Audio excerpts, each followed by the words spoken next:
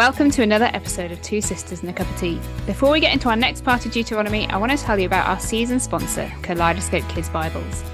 Kaleidoscope help kids and parents bridge the gap between storybook Bibles and adult translations by retelling every book of the Bible at an elementary or primary age reading level in beautifully designed single-volume chapter books.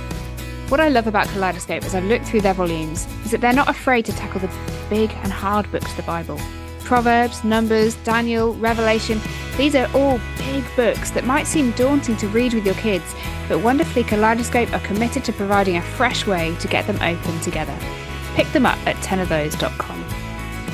Welcome to Two Sisters and a Cup of Tea. We're delighted to be back in your ears. I'm Felicity, I'm in the US, and this is my sister Sarah, she's in the UK, and this episode we are cracking into the next chunk of the law bit of Deuteronomy. We're in chapters 19 through to 26.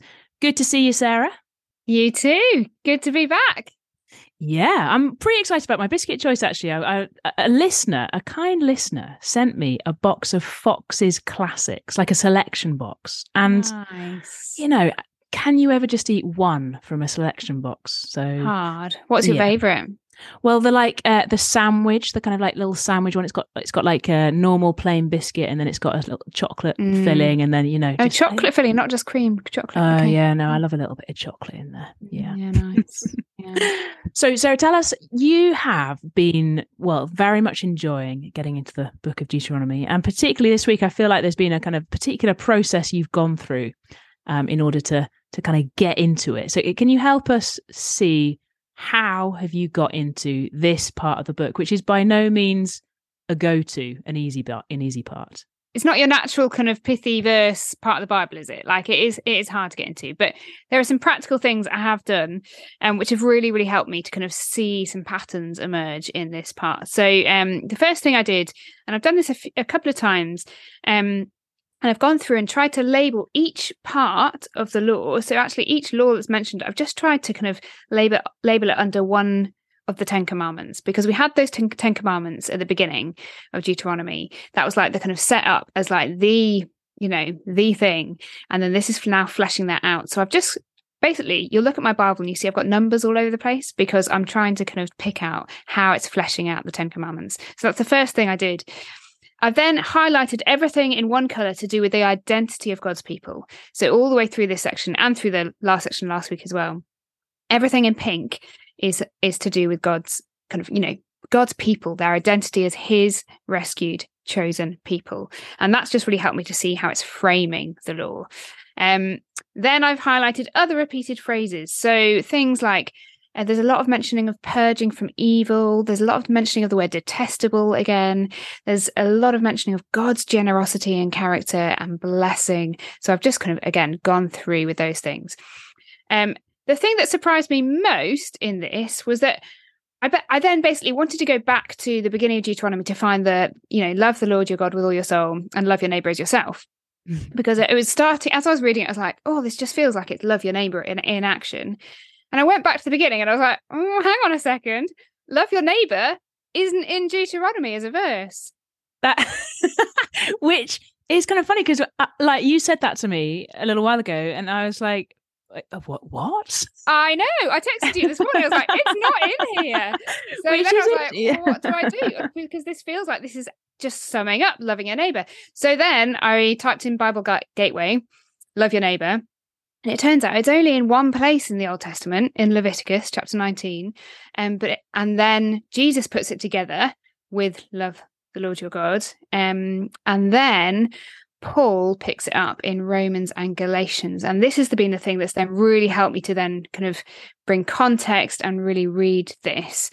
So I thought should I just read out the Romans and Galatians verses? Have we got time for that? Yes, please do. Okay, so Romans 13, verses 8 to 10 say, whoever loves others has fulfilled the law. The commandments, you shall not commit adultery, you shall not murder, you shall not steal, you shall not covet, and whatever other command there may be, are summed up in this one command, love your neighbour as yourself. Love does no harm to a neighbour, therefore love is the fulfilment of the law. And then Galatians 5, verses 13 to 14. You, my brothers and sisters, were called to be free, but do not use your freedom to indulge the flesh. Rather, serve one another humbly in love. For the entire law is fulfilled in keeping this one command: love your neighbor as yourself. And those two have really shaped how they've basically articulated what I was beginning to see in this chunk that we're doing. And it's opened it up for me. And yeah, that's basically how I've started to get into it. That's so helpful, Sarah. Thank you for being so transparent about that. I know it's really just, how do you even begin? And that's just a really good starting point. So thank you. And with those New Testament kind of nuggets in mind, let's get into our big chunk. We're actually going to chunk it up, and we're going to do little bits all throughout chapters 19 through to 26. And so we're going to start with chapter 19, verses 1 to 7. I'm going to read that one. When the Lord your God has destroyed the nations whose land he has given you, and when you've driven them out and settled in their towns and houses, then set aside for yourselves 3 cities in the land the Lord your God is giving you to possess. Determine the distances involved and divide into 3 parts the land the Lord your God is giving you as an inheritance, so that a person who kills someone may flee for refuge to one of these cities. This is the rule concerning anyone who kills a person and flees there for safety. Anyone who kills a neighbor unintentionally without malice or forethought. For instance, a man may go into the forest with his neighbor to cut wood, and as he swings his axe to fell a tree, the head may fly off and hit his neighbor and kill him. That man may flee to one of these cities and save his life. Otherwise, the avenger of blood might pursue him in a rage, overtake him if the distance is too great, and kill him even though he's not deserving of death, since he did to his neighbor without malice or forethought. This is why I command you to set aside for yourselves 3 cities. I'm now going to read chapter 20, verses 1 to 9. When you go to war against your enemies and see horses and chariots and an army greater than yours, do not be afraid of them, because the Lord your God who brought you up out of Egypt will be with you. When you are about to go into battle, the priest shall come forward and address the army. He shall say, "Hear, Israel, today you're going into battle against your enemies. Do not be faint-hearted or afraid. Do not panic or be terrified by them. For the Lord your God is the one who goes with you to fight for you against your enemies to give you victory." The officers shall say to the army, "Has anyone built a new house and not yet begun to live in it? Let him go home, or he may die in battle, and someone else may begin to live in it. Has anyone planted a vineyard and not begun to enjoy it? Let him go home, or he may die in battle, and someone else enjoy it. Has anyone become pledged to a woman and not married her? Let him go home, or he may die in battle, and someone else marry her." Then the officers shall add, "Is anyone afraid or faint-hearted? Let him go home, so that his fellow soldiers will not become disheartened too." When the officers have finished speaking to the army, they shall appoint commanders over it. And then we're going to 22, verses 1 to 8. So chapter 22. If you see your fellow Israelites' ox or sheep straying, do not ignore it, but be sure to take it back to its owner. If they do not live near you, or if you do not know who owns it, take it home with you and keep it until they come looking for it. Then give it back. Do the same if you find their donkey or cloak or anything else they have lost. Do not ignore it. If you see your fellow Israelites' donkey or ox fallen on the road, do not ignore it. Help the owner get it to its feet. A woman must not wear men's clothing, nor a man wear women's clothing, for the Lord your God detests anyone who does this. If you come across a bird's nest beside the road, either in a tree or on the ground, and the mother is sitting on the young or on the eggs, do not take the mother with the young. You may take the young, but be sure to let the mother go, so that it may go well with you and you may have a long life. When you build a new house, make a parapet around your roof, so that you may not bring the guilt of bloodshed on your house if someone falls from the roof. Thank you, Felicity. Wow, there's a real range there, isn't there? And we've just plucked a few passages there. There's so much more we could have read. We could have read any of it, really. I wonder do you want to just tell us what struck you reading all the way through this chunk? What most struck you, do you think?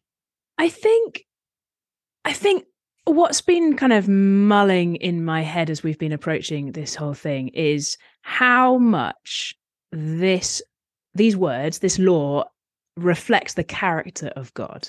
Mm. And as we read it and we kind of think, before we even get into the nitty-gritty of what this actually looks like to play it out this side of the cross, this picture is beautiful. That if these laws were all kept, people would be cared for and looked after and seen. I've been really struck by like the empathy, the kind of like this law sits with the woman who's in trouble, with the foreigner, with the widow, with the fatherless, with just even with animals, as you just read, even the bird's nest. The bird's nest, isn't that amazing? There's just a real picture of compassionate, tender love, and I think that's just been really striking. And I think as I've been in Deuteronomy more and more, I've just been struck by God's righteous character, like his glorious. It's made me love the Lord more before we even get into thinking how we apply it. So that's been a big thing for me, I think. What about you? Yeah, I think really similarly. So it's really striking, just that first passage we read about the cities of refuge. That is such mercy to provide a city of refuge for someone who has unintentionally killed someone. Such mercy to make provision for people who to go home from the army in a number of different ways. But the word that kind of I've written basically on every page throughout the whole way through is honor. That seems to be, that just kept ringing out for me. And it's not that the word was used, but the way people are kind of lifted up and exalted, like God's image bearers are kind of honored here in every way. That it's really honoring to people. And as you say, it's really honoring to the vulnerable. It's really honoring to those who in ancient laws would not have been given any precedence or any provision. There really is provision here. And I just think it's beautiful in that. And I think that surprised me, because I think I was just going to think, oh, this is just going to be hard work. But as you say, it's kind of our hearts have been enlarged as we've seen the honor given to people in every sphere of life. Like, I mean, it really is. It covers everything, doesn't it? I think that's it. And for us, we're not really in the habit of going to war and these kind of things. But what we're seeing is that every aspect of life is being covered. Well, actually, maybe that's not right. Maybe it's not every aspect of life. But what we have is this principle that everyday life, whatever that looks like, is impacted by God's word. Because there will be situations that are not described here. So there's an element of wisdom here, isn't there? So this is kind of the principles of wisdom by which you then seek to live life. And ultimately, we're seeking to reflect the righteousness of God as we righteously live with one another. That seems to be the kind of underlying principle. Reflect the love of God as you love one another. Yeah, exactly. But one of the other things that strikes me is the distinctiveness of the way in which these people are called to live. So to be part of God's people is to be set apart and to be different and to be holy and to do things in ways that the nations around them were not doing. Yeah. And like, while, like as we think this side of the cross, what does it look like to even begin to apply these things? I think a kind of primary kind of thought has to be, because I am rescued, redeemed, because I'm in Christ, I need to be willing to live differently, to be distinctive from those around me. And not for sort of any random reason, but because our God is gloriously compassionate and kind and righteous. And I guess we go, and not wanting to kind of fast forward to that point too quickly, we go to Jesus to see that in reality, don't we? We go to Jesus and we see how willing he was to stand up for the vulnerable, to stand up for the ostracized, to draw near. His heart was kind of overflowing with compassion. That was his very heart, wasn't it? And you see that fleshed out in him, what we have written down here. And it is beautiful and it is distinctive and it is striking, and it made people sit up either to turn to him or to turn away from him. And I guess that is what happens here as well, isn't it? Like people then through the rest of the Old Testament are either drawn to Israel or they harden and turn away. But maybe we should kind of get there in the sense of like, what is it to be us here now reading that then? So for them then, they're living in this kind of theocratic society, aren't they? Like there's a very particular structured society. We're in a different structure. But as people who we read this, we see we can't keep it. Like our righteousness is not dependent upon keeping the law. Our righteousness comes because of our faith in Jesus. So we've run to Jesus. We're in Christ. And as those who are indwelt by the Holy Spirit, we then come back to this, not as a means of salvation, but actually as a means of living the godly life that we're commanded to live as Jesus' followers. And so there's a freedom in which we then sit with this and wrestle with it and work out what are these principles, what do they look like as we seek to reflect our God. And I think that is really helpful. And I love kind of Paul's slant on that in Galatians, that he's like, you're free, but this freedom you have in Christ isn't to indulge the flesh, it's to love and it's to serve humbly, to serve others. And I think just really seeing that. So I think, I don't know, should we just pick out something that's particularly struck both of us in terms of how it's driving to our hearts? For me, it's looking out for the vulnerable. It's looking out for the widows, the fatherless, the foreigners. And actually, we have people coming into our church most weeks who need to be looked out for. And actually, just what does it look like to honor them? What does it look like to seek to give them the best of my time, the best of our resources, the best of ourselves, to honor them, to exalt them, and to lift them up to where God sees them. Yeah, so good. And I think I've been challenged by just literally the idea that I can let this word go to work on my heart. And that it's not just a interesting historical lesson, but actually God is at work through this word. And what does it look like to let this kind of seep into my everyday? I mean, I don't know whether this is right, but I was reading it and thinking about the parapet, building a parapet, and, that basically that you would be looking after the welfare of people in your charge. I think that's what it's saying. And then I looked out and we've got a lot of snow and ice, and our pavement in front of our house is just really treatrous. I was like, I think I need to clean it. I think I need to clear the ice. Well, there you go. I feel like I built my parapet by clearing ice. But that is something in that, isn't it? So you're not directly obeying this law specifically, but there is the kind of the tone of it, isn't it? That actually look out for the people who might be injured on your watch, that was the thought. Yeah. I think what struck me and I think we maybe were talking about this earlier, but it is hard work to get into this part of the Bible, but it's bearing fruit, isn't it? Like, we've had some really good conversations, and this is just the beginning of it. And I think I've been really surprised at how rich this has been. I think we've kind of been like, bearing ourselves up for it, going, oh, how are we going to do it? We're getting to the law bit. And actually the Lord's just really surprised us. And he's like, this is good. And I'm actually feeling like I want to spend more time in it, which is surprising. I feel like there's been a bit of a shift in my heart. I think it's just suddenly gone too quickly. I'm like, no, it's I know. I'm excited to really work out what it looks like to be obedient and to live this godly life, and to have this word contribute to what that looks like. I think that's been something that's excited me. And to kind of the chapter 26, as we said last week, 12 and 26, they kind of bookend this law section with worship, don't they? And just kind of actually, as we seek to want to live this way, it is out of worship to the Lord and all that he's given us and all that we are in him, and just keeping that front and center. I guess it's love the Lord your God, and then love your neighbor, isn't it? Like it's that. Yeah. Jesus summarized it. Jesus said it. Yeah. Who knew?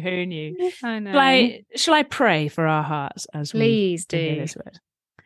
Heavenly Father, we thank you that your word is living and active, and we praise you that that's true in Deuteronomy just as much as anywhere in the Bible. And we thank you for the ways in which you are working in our hearts, and we pray that you would help us, please, all of us, those listening and us here, to listen carefully and to be wise in how we seek to obey you. Please, would you give us soft hearts that we'd be eager to let your word seep into every little nook and cranny, every part of our lives, that we might be those who live out this beautiful life, who follow Jesus full of godliness and truth. And we pray this in your name. Amen. Amen. Is a nook and cranny, is that an English phrase? As I said that, I thought, I think that probably is. And then I felt like I added in a little qualifier of every part of our life. It's all right. The Lord knows what you mean. Multilingual, I'm glad. Brilliant. What a joy. Yeah. I can't believe we're kind of, we've got a few more episodes to go, but still, this is going quick. I don't know if our listeners are feeling like it's going quick, but I'm really enjoying this. If you have enjoyed this season, if you're enjoying getting to Deuteronomy with us, would you leave us a review? That would just be so helpful for others to find us and hopefully share the joy of Deuteronomy. We'd really appreciate it. Yes, we will see you next time for chapters 27, 28. Looking forward to it. Yeah. See you then. Bye. Thank you so much for listening to this episode. It's been sponsored by 10 of Those and Kaleidoscope Kids Bibles.